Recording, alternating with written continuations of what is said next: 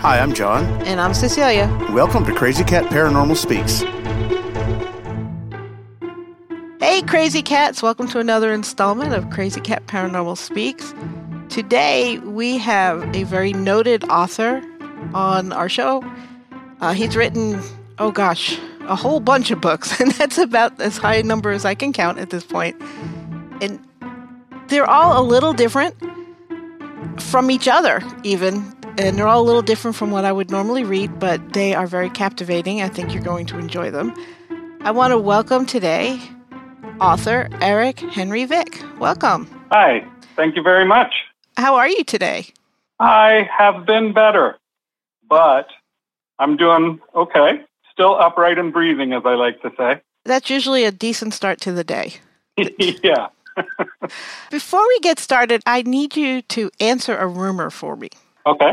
I heard this rumor that you are not always an author of fiction, that you actually started out the world with a PhD in artificial intelligence. That's correct. I actually wrote my first fiction book that I published before all of that, but it was in, I think it got published in 2001, and nothing really ever happened with it, and I just went on with my life, and that included at the time getting a PhD in artificial intelligence.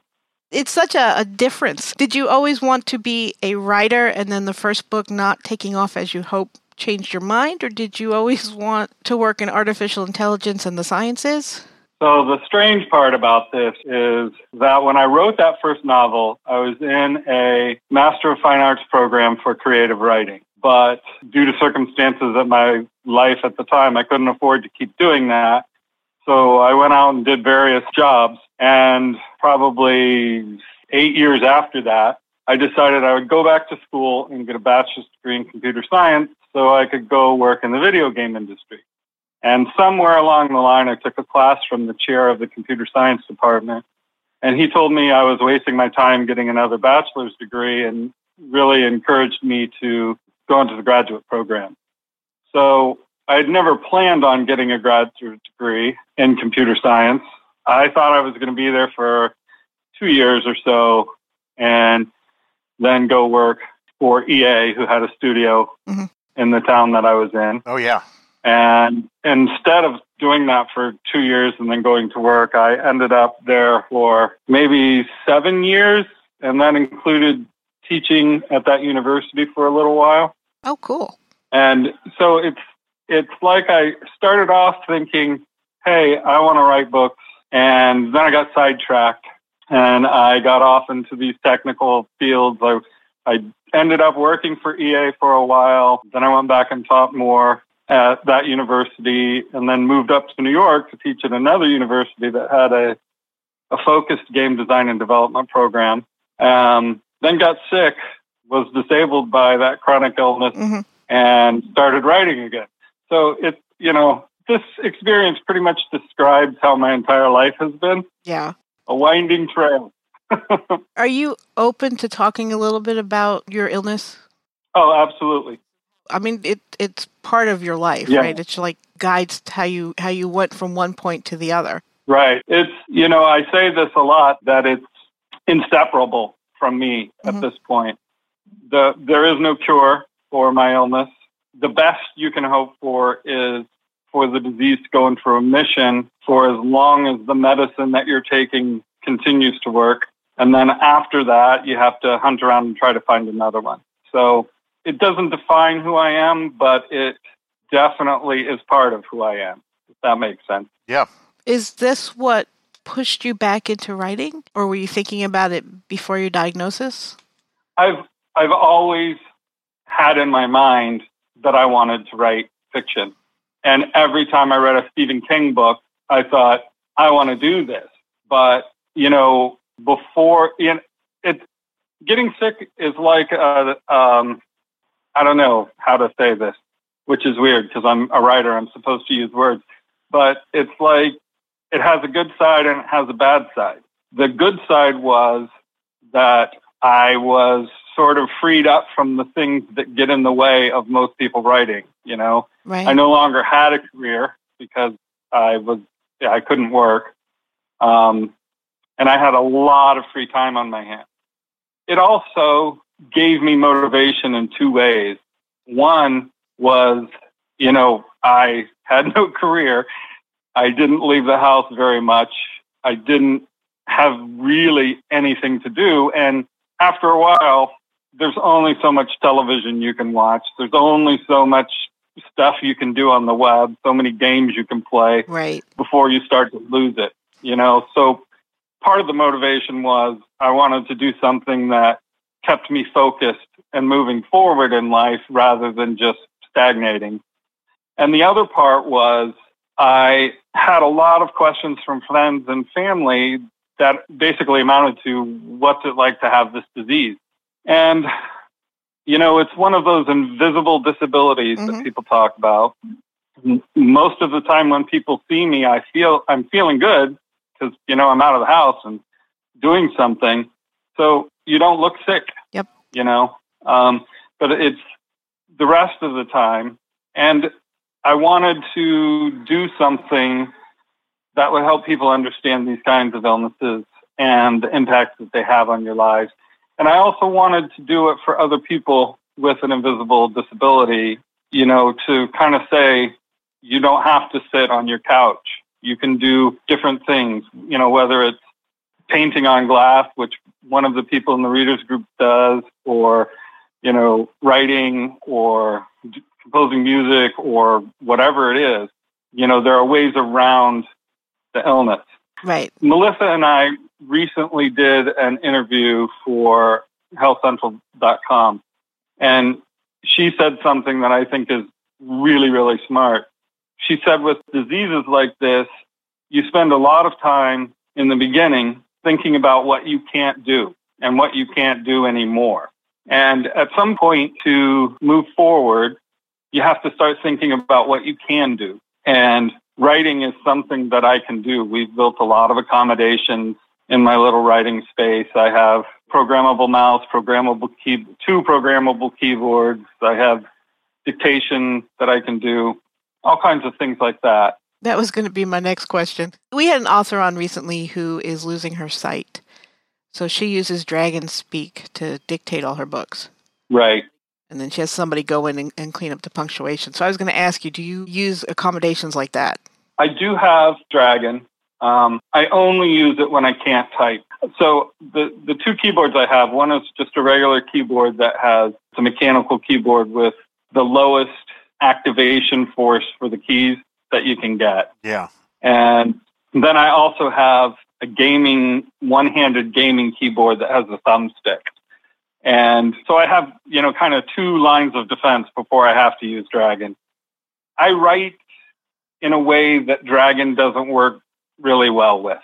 You need to see the words, and there's a significant pause in Dragon from what you say until it gets on the screen. So it slows me down. It's horribly inaccurate, which is the fault of my disease, because I never knew this, but you have a joint inside your larynx that's what activates your vocal cords. And that joint is impacted by my disease. So, my voice tends to change from day to day, including, I meant to tell you this before we started, but it can go out pretty much at any time. I'll lose my voice, and then I have to move my head a certain way to relieve the stress on that joint, and then my voice will come back. So dictation isn't optimal for me, but I do use it when I can't do anything else.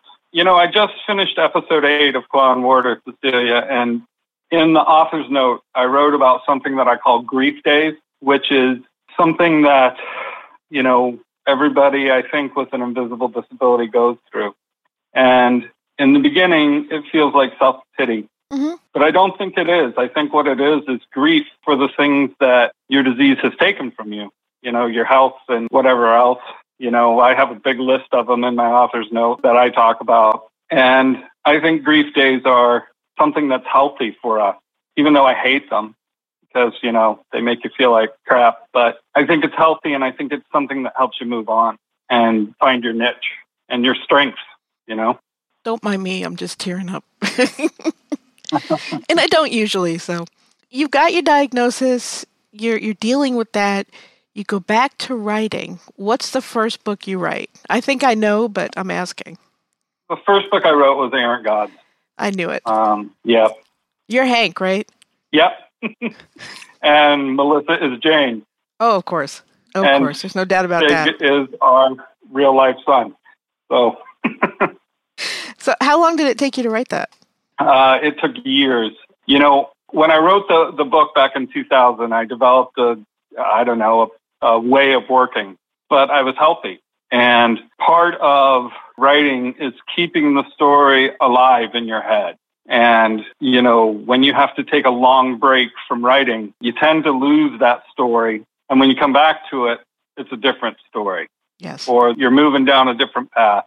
And I had to find accommodations that would let me write, then flare for 6 weeks, and then come back and pick up and keep moving. And it was a long process to figure that out and to figure out something that worked for me.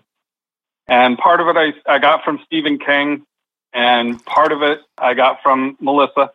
And, you know, part of it I just got by working through the problems that my illness caused with writing a big novel. The first draft of Errant Gods was over 1,000 pages. I think it was 248,000 words, way too long. And part of that was because, you know, I would flare, be out of it for 2 weeks to 2 months, and then come back and try to pick it up, and the story was different. So I had chunks that just no longer really fit together. Yeah. Originally, it was just going to be a book about a guy chasing serial killers who were really Wendigos. And well, kind of. somewhere along the line, it just fit that these Norse gods came into it. And that's when it really kind of took off for me. That's when I hit my stride, I guess. I had all the accommodations in place by the time I got there, and it just got real easy, you know? Did you do a lot of research for that book, or did you just kind of wing it? I did some research, mostly involving reading the sagas and, well, not reading them all. I cherry-picked the stories that I wanted to use in the book, and I did a lot of research into Icelandic, the language, and how to anglicize it. I tried really hard to make those words readable. Don't think I succeeded. No, I think you did a good job. As long as I don't have to read it out loud, we're good. Right. But that's the language that they use. It's actually Icelandic because that's the closest living language to Old Norse that we still have.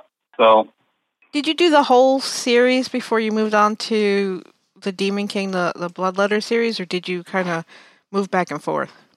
Yeah. So basically, I did it all wrong. I did Errant Gods, and then as I was editing Errant Gods, I just woke up one day thinking about Toby. And, you know, I talk about in Errant Gods SUV therapy, and that's a real thing that Melissa and I do. We get in a car and we go for a long drive somewhere to get my mind out of the house, you know. When we started doing this, I used to tell people it was like being in prison, except I thought the warden was pretty sexy and the other inmates had to do what I said. So, you know, it was important that I got out and saw the world, you know. And on one of those trips, we drove by the White House in the beginning that has the crazy wild rose bush in the back, and it had a stack of bicycles in the backyard. Oh, wow. You know, like 20 or 30 bicycles back there. And I actually, as we drove by, I said to Melissa, there's a story in that house. And, you know, we went to the park where the tree that I modeled Harlequin after is, this huge tree with all kinds of knurls all over it, that when I looked at the tree, it was like, oh, those are children's faces right there. So all of those things kind of ganged up on me as I was trying to edit this big mammoth thing of Errant Gods. And I just woke up one day and knew I had to write it. And so I wrote Errant Gods.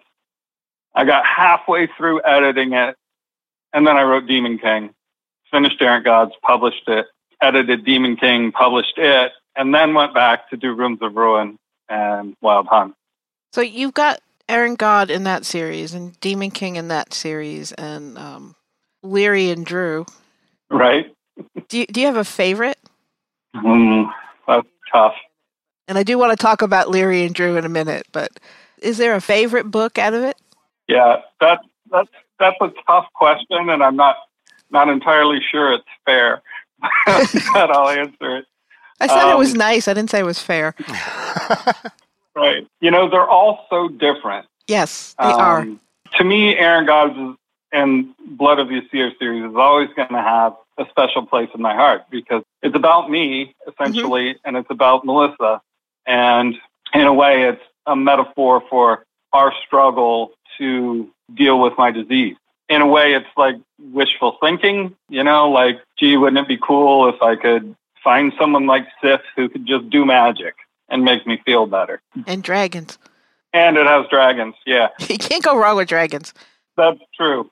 And, I really, really like Claw and Mortar because I like the relationship between Drew and Leary.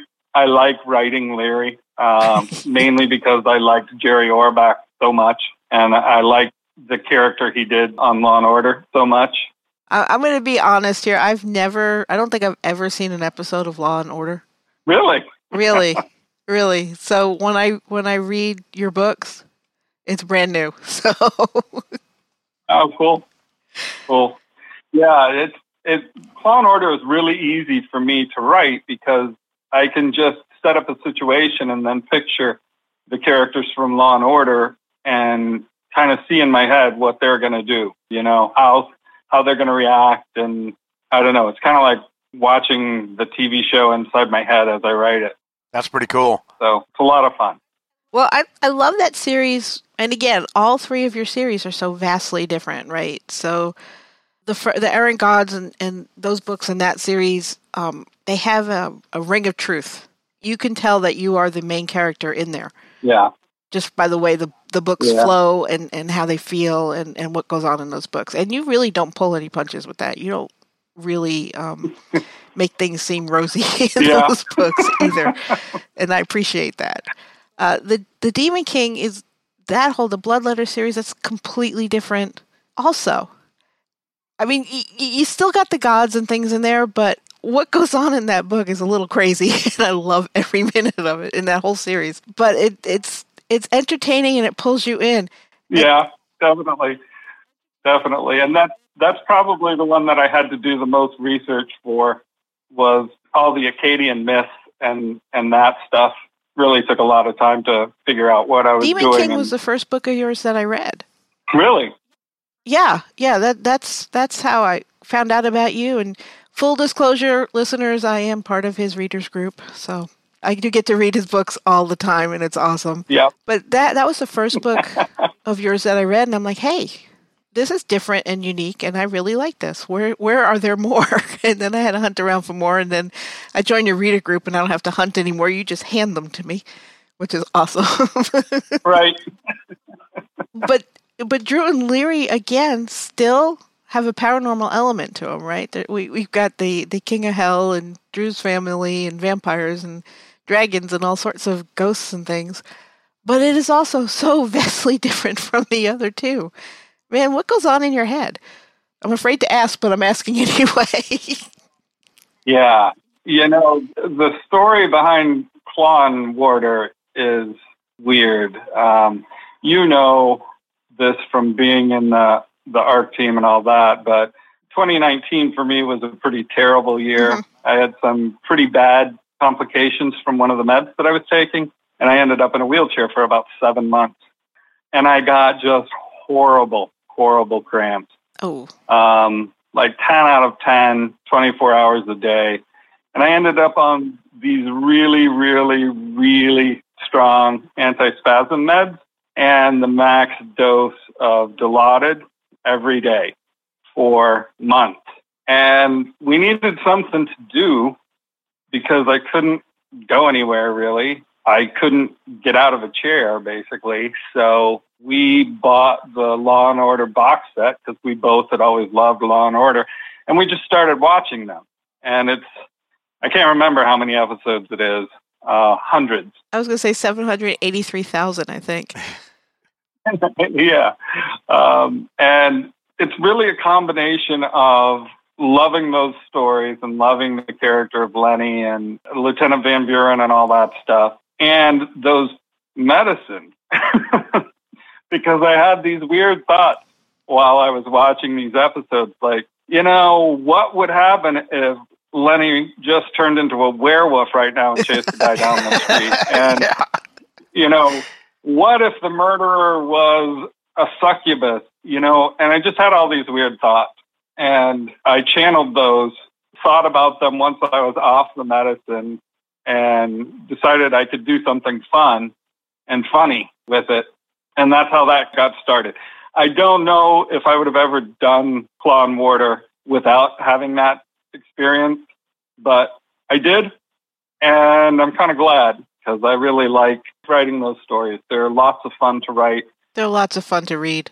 Yeah, I have discovered that I like making people laugh. So it's good. It's a win-win.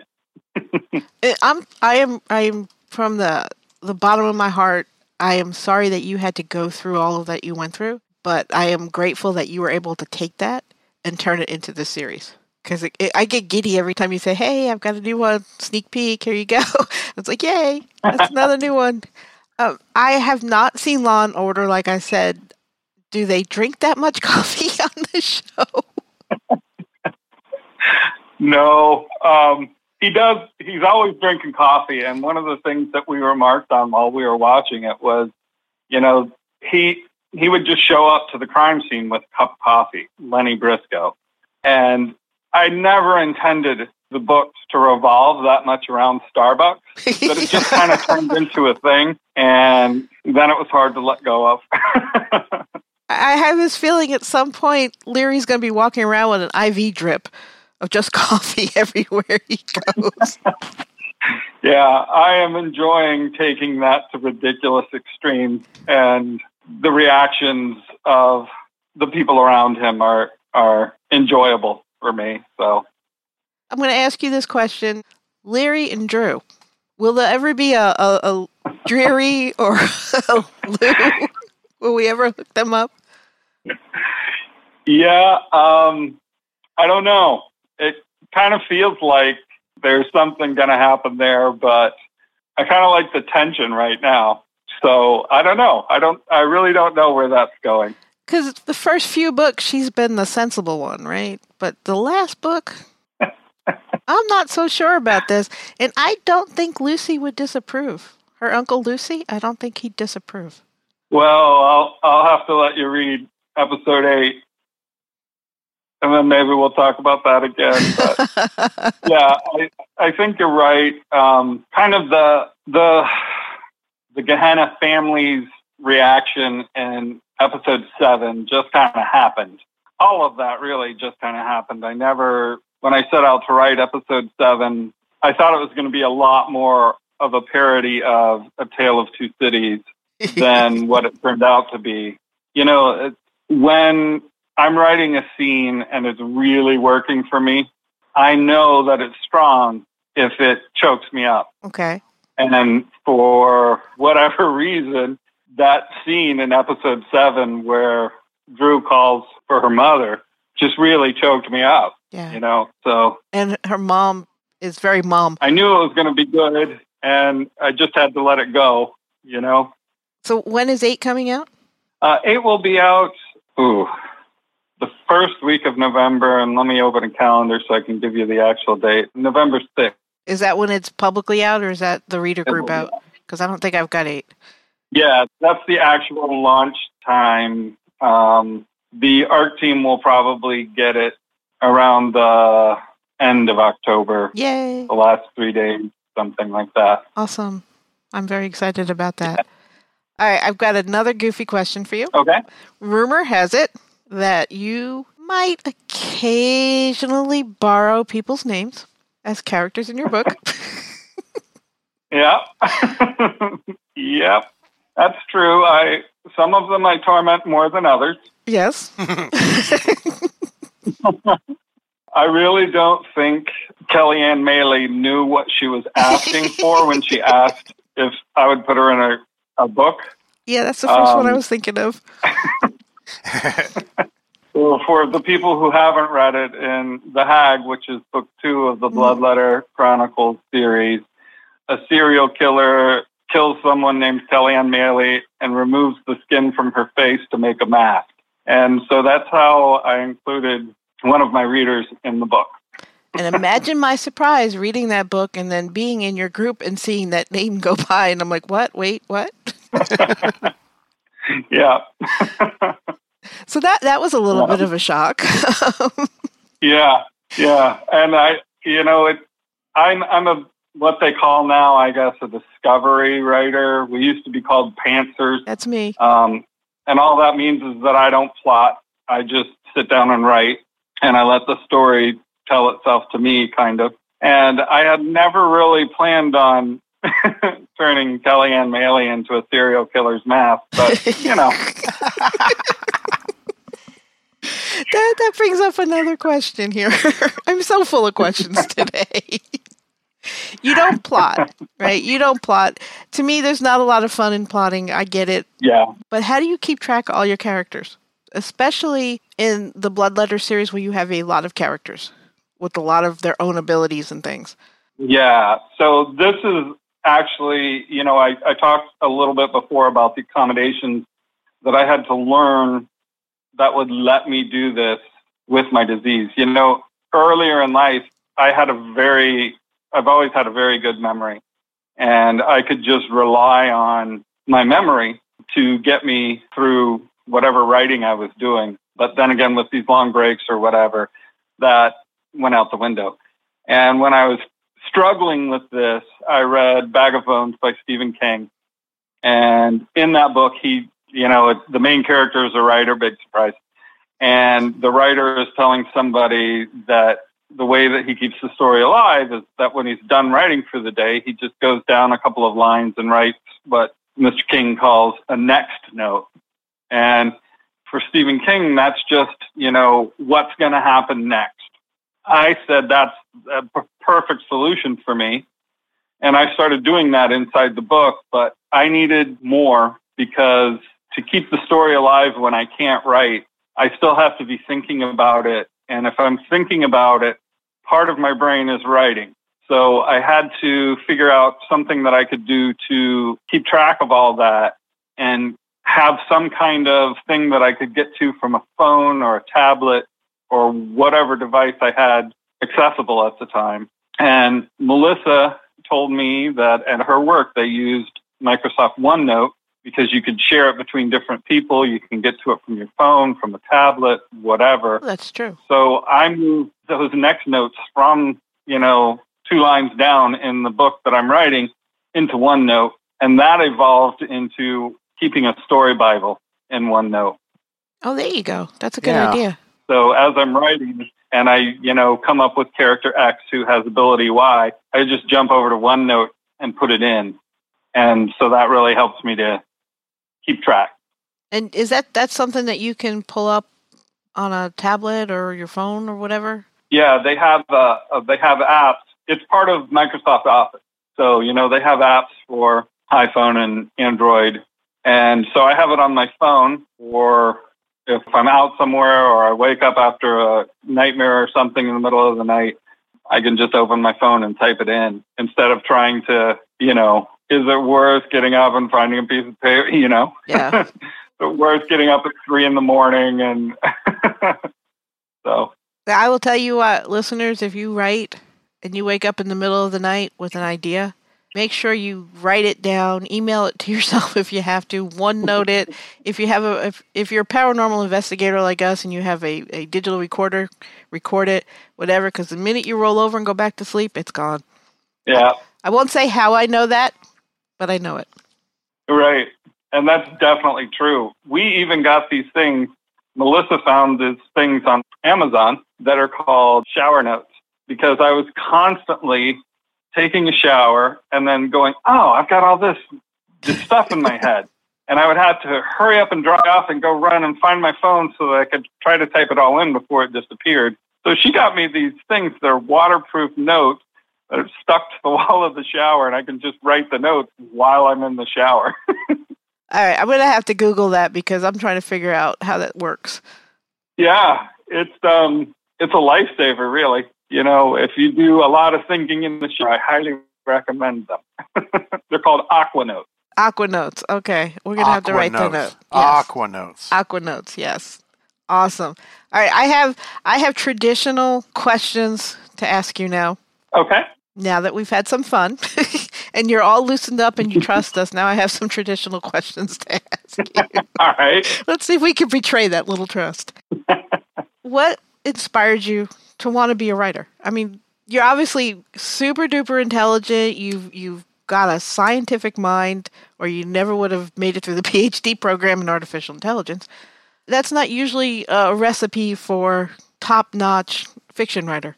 Well, strangely enough, my PhD dissertation was how to make artificial characters appear to have personality. There you go. So it was still very technical, but it was a lot more leaning towards the creative side. I've always been creative. The writing part, I really think, came from the second grade teacher that I had, whose name was Mrs. Butterworth.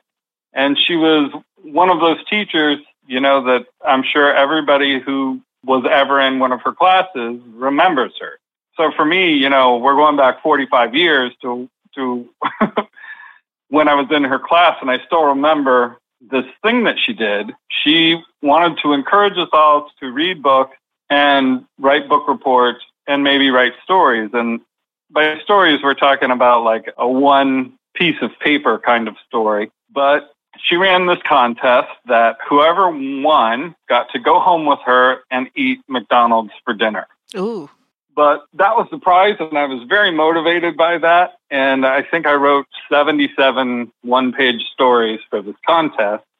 And then I won. And from then on, I was kind of hooked on this idea of writing. I had a lot of influences early in my life. One of them was some friends of the family that Mrs. Addicks was the school librarian, and her husband, Dr. Addicks, was professor of literature at the local college. He was very involved in my life as a child. He worked with the Boy Scout troop I was in, and I can remember us being camping and freaked out, big thunderstorm, and some other kids had told us about this bear, and we were all freaked out. And to calm us down, Dr. Addicks basically, off the cuff, told us the story of Ulysses. Oh. So I've just been exposed to this kind of stuff, I guess, my whole life. And it just got worse once I started reading Stephen King. So You and I think we're right about the same age. Yeah. And I started reading Stephen King, oh my gosh, early in hardcover. I don't think I was child. I don't think I was double digits yet. Yeah. I started reading him because my father Explains loved a him. lot about your, hey, hush. Oh, I'm sorry. Did I say that out loud? Hush.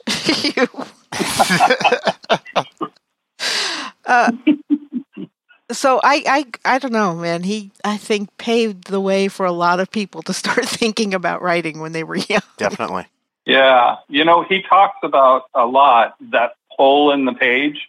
Mm-hmm. Like when you read his author's notes and on writing, he talks about the hole in the page. And his books always got me through that hole in the page and just total immersion in the book. And that is the very reason why I write the way that I write, because when I'm writing in this discovery way, I get that hole in the page sensation for myself. So it's kind of like reading and writing at the same time. Yeah. And I think the reason that, there are other authors that I very much liked, or I should say, and enjoyed their work. But I think what hooked me so much about Stephen King and got me thinking about writing is how open he was about the process for him. Mm-hmm. And all of his author's notes and, even the tidbits of Stephen King that you can see inside of his characters, I think just kind of spoke to me. Yeah, there is definitely something unique about him and his writing style and what he puts into his books. And you've got to read the author notes and everything else. He freely gives his best techniques, his advice. He it seems to me he really tries to help people who want to write figure out how to go about doing that. Yeah, I agree. I definitely agree. I think it comes back to, he tells this story about being in a writing class and the professor just tore him up. He submitted some story and the professor gave him an F and told him he should quit and he was never going to be a writer and da-da-da. And Stephen King took that story, turned around, sold it to a magazine, and went back with the first page of the story that had the F on it and the paste stub or whatever it was, and tacked it to the guy's door and wrote, "Fuck you," across the top. Nice. I think because of those kinds of experiences, he doesn't want people to have those kinds of experiences. And I think he's so free with his methods, his technique, his advice. I think he's inspired a lot of people by being that way. Yes. And, you got to give him credit. I've got to say this, and it's not a popular opinion, I don't think, and I'm 54, so I don't care. Right. Creative writing classes in general, to me, are like art classes. Unless you're going in to learn sentence structure and the business side of it, they're kind of useless because you've got somebody who's got their own set of views and their own way of doing things and their own opinion telling you most of the time that your set of views and your way of doing things and your opinion are not correct and need to conform to whatever this textbook says. And I disagree with that. When you come to the creative music or writing or drawing or anything like that, that is a good way to crush somebody's potential, is to tell them your way of doing it is wrong. Yeah. And I think that I think it depends, right? Because I've had some classes that I really feel the way that what you just said. And it seems to be that those kind of classes came from people whose career was being a professor. Mm-hmm. The other creative writing classes that I've had that were empowering and super and great were people whose career was novelist and they happened to be teaching some creative writing classes. But for the most part, people all the time ask me, what books should I read so that I can become a writer? And to me, it's a dangerous thing, right? To think that you need to go and read a book on plot to figure out how to write. There's value in them, but I see so many people who spend years and years and years and years and years going from one book and one method of plotting and one, method of building character to another, and they're not writing. They're just reading these books about writing. I don't think you really can learn how to become a writer unless you're writing. Correct. 100% correct. You have to try stuff and fail and figure out why it didn't work. And, you also have to find your own voice because otherwise you're just trying to copy something or someone's technique. The other story I tell a lot is I know someone who idolized this one author, and that author's advice was that you have to find a place where no one's going to bother you, where you have complete silence, and then you have to write. And this person bought into that so much that she can't write unless she's in a quiet room where no one's going to bother her. And I went the other way.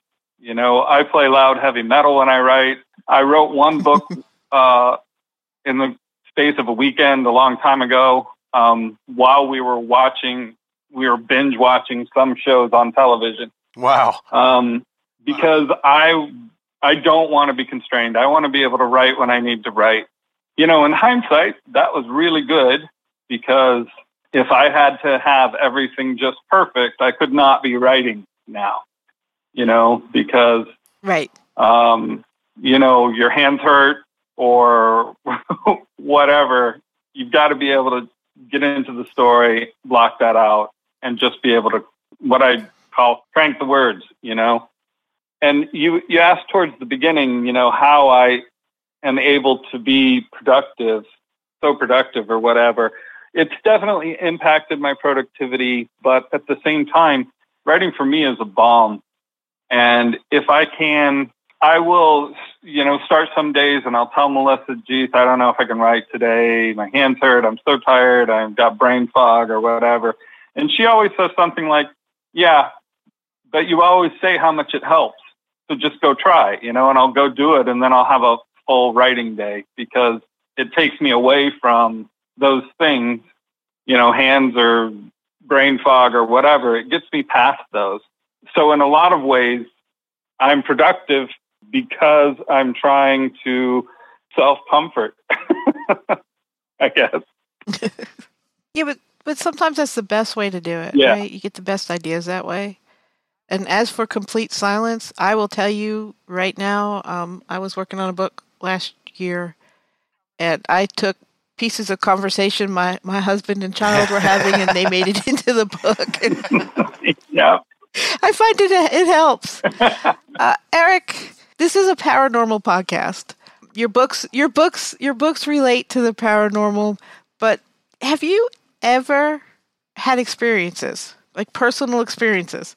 So the next horror book I'm writing, which because of the art team, is called Wrathchild. And you've seen the cover, right? Yes, I have. The cover is a guy in a straitjacket with some kind of creature on his back and the creature's tongue stuck into the back of his head. I worked for a while as a psychiatric technician in a mental hospital while I was doing my bachelor's degree.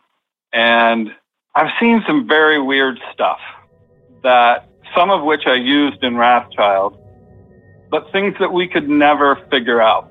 And I don't know if they were paranormal or whether it was just some really creative schizophrenic guy, but we definitely had things happen on that ward that we didn't know how they were possible.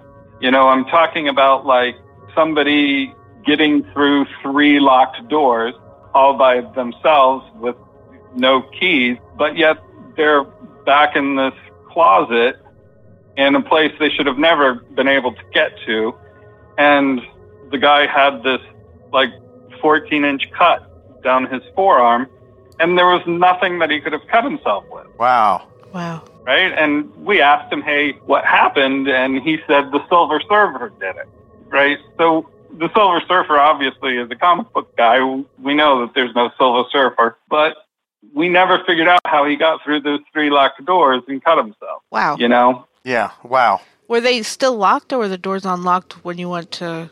They were key-only dead-bolted doors, and they were all locked. So we asked him, but unfortunately his mental state at that time was too far gone to be able to give us any kind of sensible answer. But I had a lot of experiences there that were creepy, to say the least. So I don't know. I guess that's the answer to my question. I don't know. Right. If I had a quote-unquote paranormal experience or I just had an experience in a psychiatric hospital, Right. I gotta say, I'm looking up pictures of the Silver Surfer as we're talking. Right. And he's kind of resembles a shadow figure that a couple of we're working on a series, and it's like friends and neighbors. So people in the area are giving us their paranormal experiences, and we're putting them together into episodes for the podcast. Mm-hmm. He kind of resembles somebody who has shown up frequently. Yeah. In what they've discussed. Look, see? Yeah. I know, listeners, you can't see, but you can Google and look yourself. Right. And then you'll see. Right. But the eyes and especially like that one. Yeah, this one right here where he's got the eyes and stuff. So it's possible that something might have happened, and that was his way of recognizing and relating it. Yeah. Yeah. And, he was a not very coherent person. So whatever it was that he saw, whether it was a hallucination or what, I don't know. But he had trouble communicating whatever it was that he was trying to communicate to begin with. So, just latching on to something that's like it would definitely be in his wheelhouse. Yeah. Huh. I give you credit for working in a psychiatric hospital. Oh, that's got to be a tough go. A good chunk of the scarier stories that we've gotten have come out of those. So, Yeah, you made it. Yeah. Yeah, you made it. It's definitely an experience. And once you've read the book, we can talk about it again, and I can tell you which ones were experiences that actually happened to me and the people I worked with. We also had, the town that I grew up in had a legend that was supposed to be ghosts from the Civil War. Yeah, it was called the Oviedo Lights. And it was this one river that was kind of outside of the town's limits or whatever, but tons of people talked about seeing what they thought were lanterns up the river that was supposed to be some soldiers from the Civil War who had gotten lost or whatever. So it's, that's part of the reason that I write horror. Stephen King is obviously a big influence there, but also these things that I experienced and heard about all my life, Yeah. I'm looking forward to that book, by the way. Now I'm really oh, I can't wait to get my hands on it. What's coming up? In terms of books? In terms of books, yes. So I am almost done with Wrathchild. So that's going to be sometime the end of this year, finding some wood to knock on, because it's been a pain. It has definitely been a problem child type of book. About the closest I come to writer's block is when I want something to happen a certain way, and the story doesn't care that I want it to happen that way. Absolutely not. You don't get to control the story. After Wrathchild, I'm going to work on another dark fantasy series that's been kicking around in my head for a while. That will be called Discordance, and then each book will be Death's Dark something. Like the first one's going to be Death's Dark Herald, and then Death's Dark Princess, kind of following that pattern. And it's going to be more of a kind of traditional dark fantasy, think Joe Abercrombie type of book. But I've also got, my problem is that I have too many ideas and I want to write them all. And picking and choosing what I'm going to do next is always hard for me. And especially now that I have Claw and Mortar, because I can pretty much go on with that forever, I think. They're so fun and so easy to write, but they take time, you know. So I'm definitely going to do the Discordant series next. I may do a horror novel after that. I may do some more Blood of the Aesir after that. Or I might do something totally different. You sound like me with writing music. It's the same way I am. I have so many ideas I want to do. I got to give Melissa a lot of credit here. She puts up with this. Yeah, she does. I nominate your wife for sainthood. And I tell her about stuff all the time, and she's like, I don't know anything about this book, right? Yeah, I don't care. Let me tell you what's going to happen in this scene, so. Last November, I did the National Novel Writing Month thing, the 50,000 words. I did the same thing to him. I drove him crazy for 30 straight days. Hey, let me tell you about, I don't know what you're talking about. Yeah, but listen. Exactly. Right. Totally no context whatsoever to base it on or anything. Eric, you have been an absolute delight. Thank you so much for putting up with us. Yes. This has been a lot of fun. I really enjoyed it. You say that now. Wait till we're done editing. We hold the power of gods in our hands as we edit. Yep. That's right. And by we mean John, because I don't touch the equipment, so John does all the editing. So that's what I mean by we. And I'm just saying, Celia Clark, great victim's name. That's all I'm telling you. Well, you brought this on yourself, the big delay in putting you in, because you said that you made the Dexter comment. Yeah, I know. Do you remember that? Yes, yeah. So I've already got in my head where I'm going to use your name. But I just have to wait until I write that story idea, Fine, okay. I'm I'm in trouble. I just got myself in trouble. Thank you so much, sir, for coming on the show. I really appreciate it. Thank you for having me. Take care.